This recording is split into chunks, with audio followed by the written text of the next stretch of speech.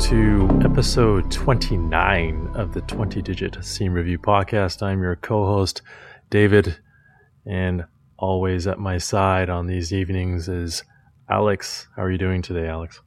I am well. How's everyone doing? Well, it is an odd episode 29, so you get the honors. However, a change of pace. We have a recommendation from one of our fans.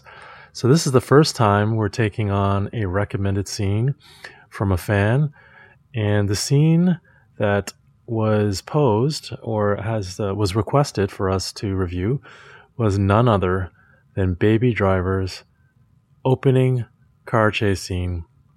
And so with that, Alex, why don't you take it away and let's have fun with this one. Yeah. Okay. Baby Driver, 2017 film. And this was really fun, right? You obviously, as you mentioned, car chase scene. So got a couple things I wanted to say here. So the vehicle, clearly a Subaru. They don't make any bones about hiding that. So I suppose whether it was a sponsorship or not, I don't know. But they're showing the decals and they're showing it on the steering wheel and so on. WRX STI. Well, a WRX, according to the police CB chatter that was in the scene there. It's your favorite car, Alex. Yes, I was going to comment. Is that your? Yeah. Among those that are in the kind of the affordable range for normal people, so like not counting the Ferraris and the Lamborghinis of the world, right? But within the affordable range, this is definitely this what's the word? The family of WRXs and STIs through the years. It's my favorite, and I just really, this isn't a car review, but I want to point out what I like about it is just the all-wheel drive nature of it and the handling. For sure. And that just, it's really good on, first of all, obviously regular pavement, but even just rally racing and stuff where you're going on ice, snow, dirt, and so on. It just gets so the perfect choice for a getaway car. Yeah, and you know what? It made me think and made me take notice and made me appreciate what was up, because most of the time with these car chases, right, you're getting vehicles that are rear wheel drive, two wheels only in the back are the ones powering. Yeah. And they'll get you the fancy donuts that you can do and the more dramatic drifting. But in this scene, what we see instead is that before I went to go do a little more research, my impression of it was the drifts that were shown, most of them that were just 90-degree turns, either left or right and stuff, those kind of ones. So I'm not talking about the 180 part, but the left or right drifts. It looked to me that they were keeping. That was my first impression, that they were keeping with an all-wheel drive vehicle, because the vehicle, the car, it straightened itself out pretty quickly. And like these were not long drawn out Hollywood style, like,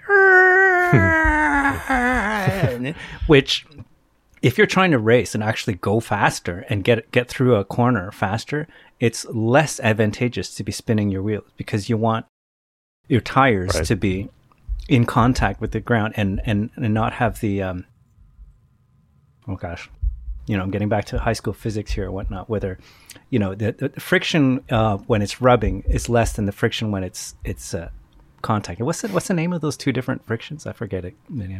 The coefficient of friction? Yeah, but there's two frictions. One is like, God, it's whether it's static, dynamic. I don't remember the terms. But anyway, the point is, I don't recall. Yeah, you want your tires to be rolling along with the pavement in order to maximize your grip. If you're spinning them because the engine is revving the tires too quickly, right, or the wheels too quickly, then you're not as gripping as much in terms of the raw physics, and therefore you're not accelerating as quickly as you can. So it's disadvantageous to be drifting for too long like that. And so I did notice that on several of the drifts that, this guy corrected and straightened pretty quick, which is more realistic to do if you're trying to go faster, right? So I appreciated that. I'd done a little bit of research, and apparently, from what I've read in one article here, is the filmmakers actually kitted out multiple vehicles for this scene. Like they didn't just have the one, and they actually tuned them depending on what the maneuvers the given scene was gonna in the sequence was gonna require the vehicle to do. So whether it was going to be the 180 or not, or just the things, or not drifting but only going straight and just kind of changing lanes quickly, that kind of thing. And that makes sense, because to do the 180 the way they did it, it would be easier to do with a rear-wheel drive vehicle as opposed to the all-wheel drive, which would be much more inclined to grip and just make a non-drifting turn. Yeah, it's really interesting to read that.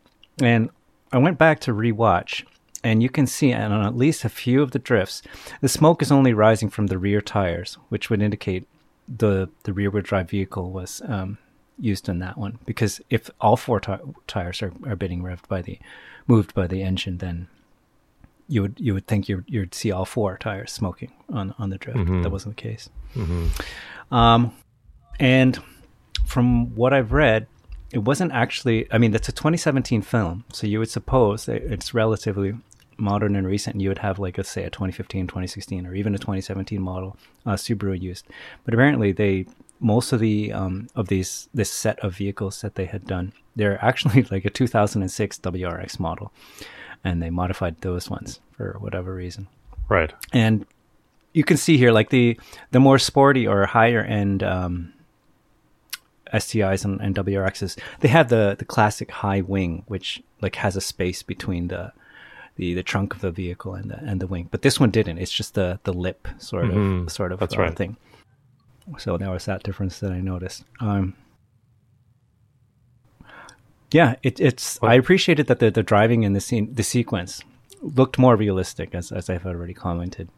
How it was little. I mean, it's still an exciting film and so on, that they need to be entertaining. Have you seen it, actually? Have you seen Not the home film, so no.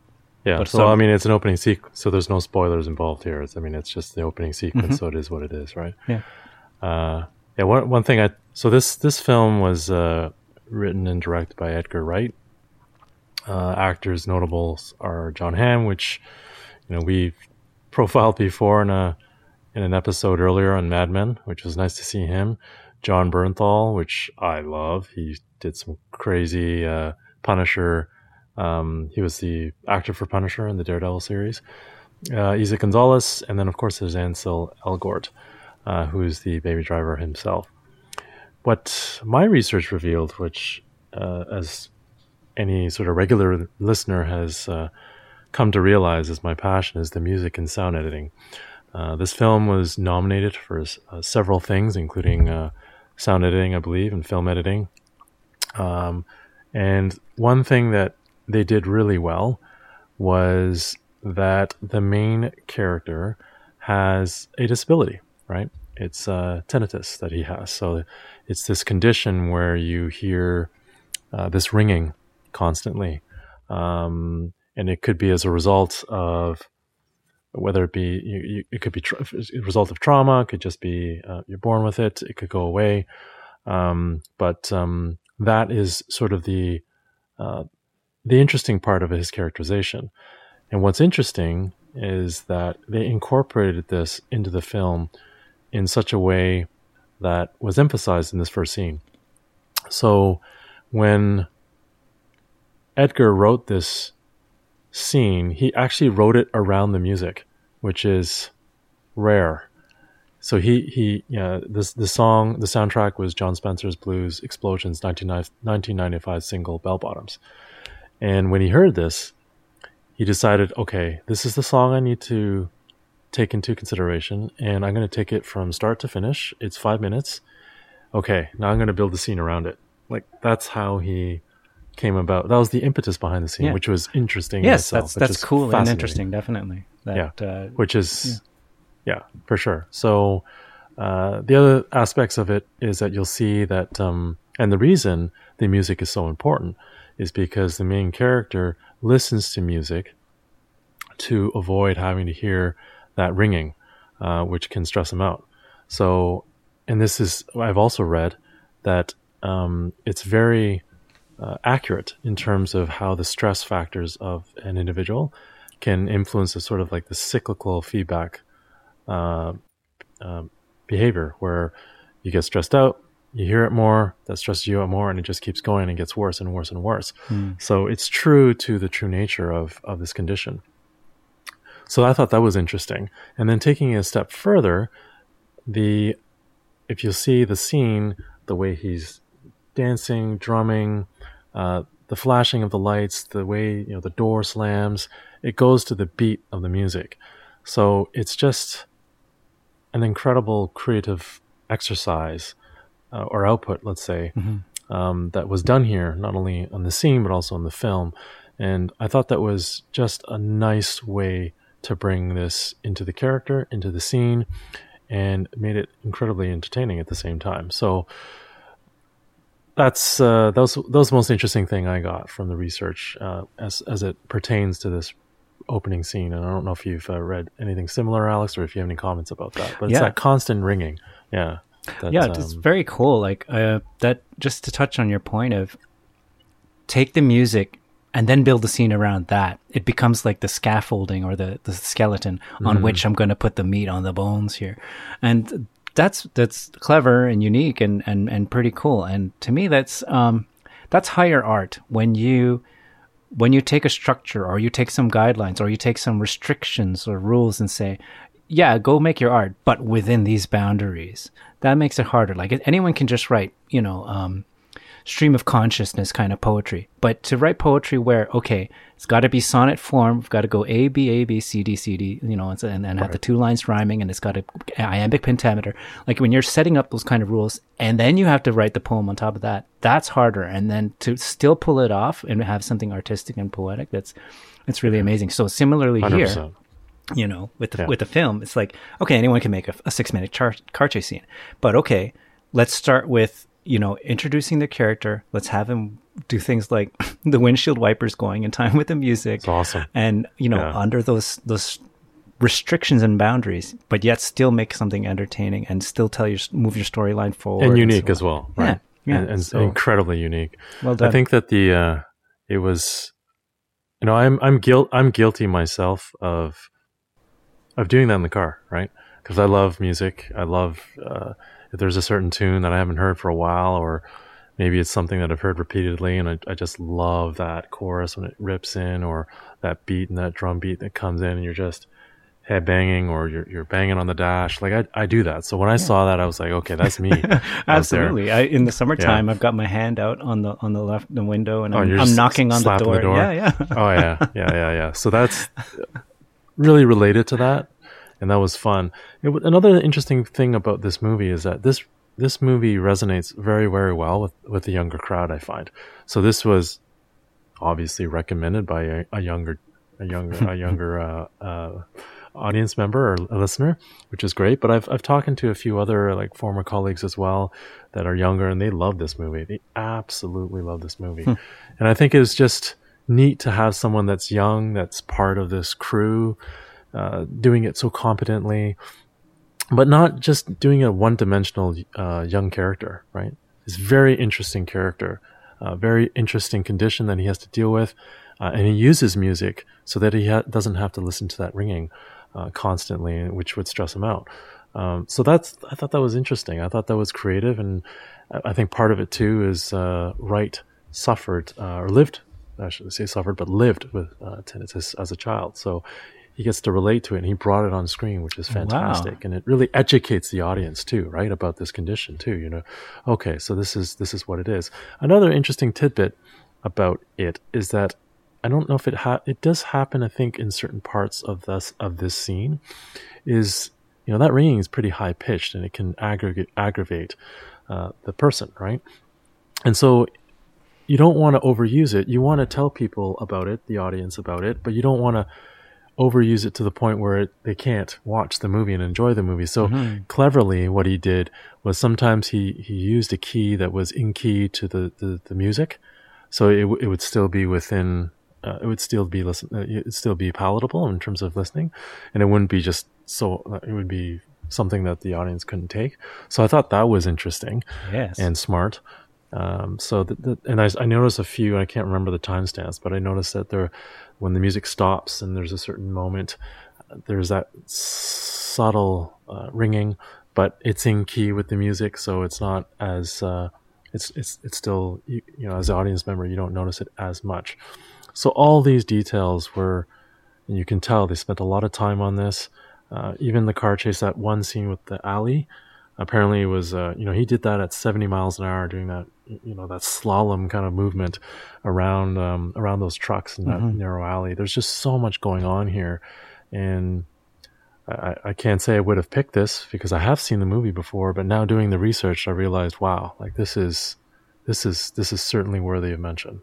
Yes. So thank you very much to the listener for, you know, recommending it and bringing it to our attention. I think we're both pretty pleased and happy too. Had a lot of fun looking over this. Yeah, it was great. And it was funny too. You know, the car is red.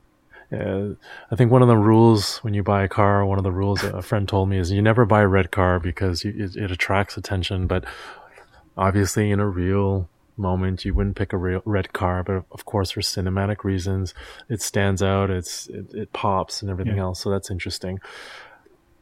So and the last point I'd like to make was that at the end, it's interesting. They get into the car, they leave the Subaru and they get into a Camry, right? A nice family car Camry, and he is not driving there.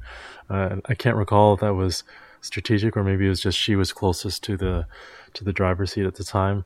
But I thought that was interesting. Maybe it's just a different driver, but I thought that was funny getting into a Camry. Yeah, I noticed that too. And I couldn't think really of a reason other than probably just. It is what it was. And the other thing too is that it was completely silent. There was no dialogue, nothing, right? So it was just the music going and certain moments, certain high, tap on the shoulder. There's certain things and certain cues of the relationships between the characters that are passing still, even though there is no dialogue. And those are always more challenging, but perfectly done. Loved it. Yeah. Great scene. So thanks for bringing in the. It's nice that you brought in the car details. I didn't look into that as well, and I thought that was nice to bring a complete piece to this episode. It was fun. Mm-hmm. So thanks very much, everyone, for listening. That's a wrap to 29. Next week we hope to do 30. I've got one in mind, and as always, listeners, if you have others that you want to bring. For us to review, we'd be absolutely happy to, just like we did with this one. And we haven't seen everything. We'll never see everything. So if there is something that's good out there, please let us know. Yep. Thanks for joining us on the ride so far. We'll see you in number 30. Take care, everyone. Good night. Thanks for listening. You can email us at scenereview@20digit.com and find us on YouTube by searching for 20 Digit Productions. And we're 20 Digit on Twitter and Instagram. Note that our website and all our online IDs are spelled with numbers, 20DIGIT. Thanks for listening to the 20 Digit Scene Review Podcast.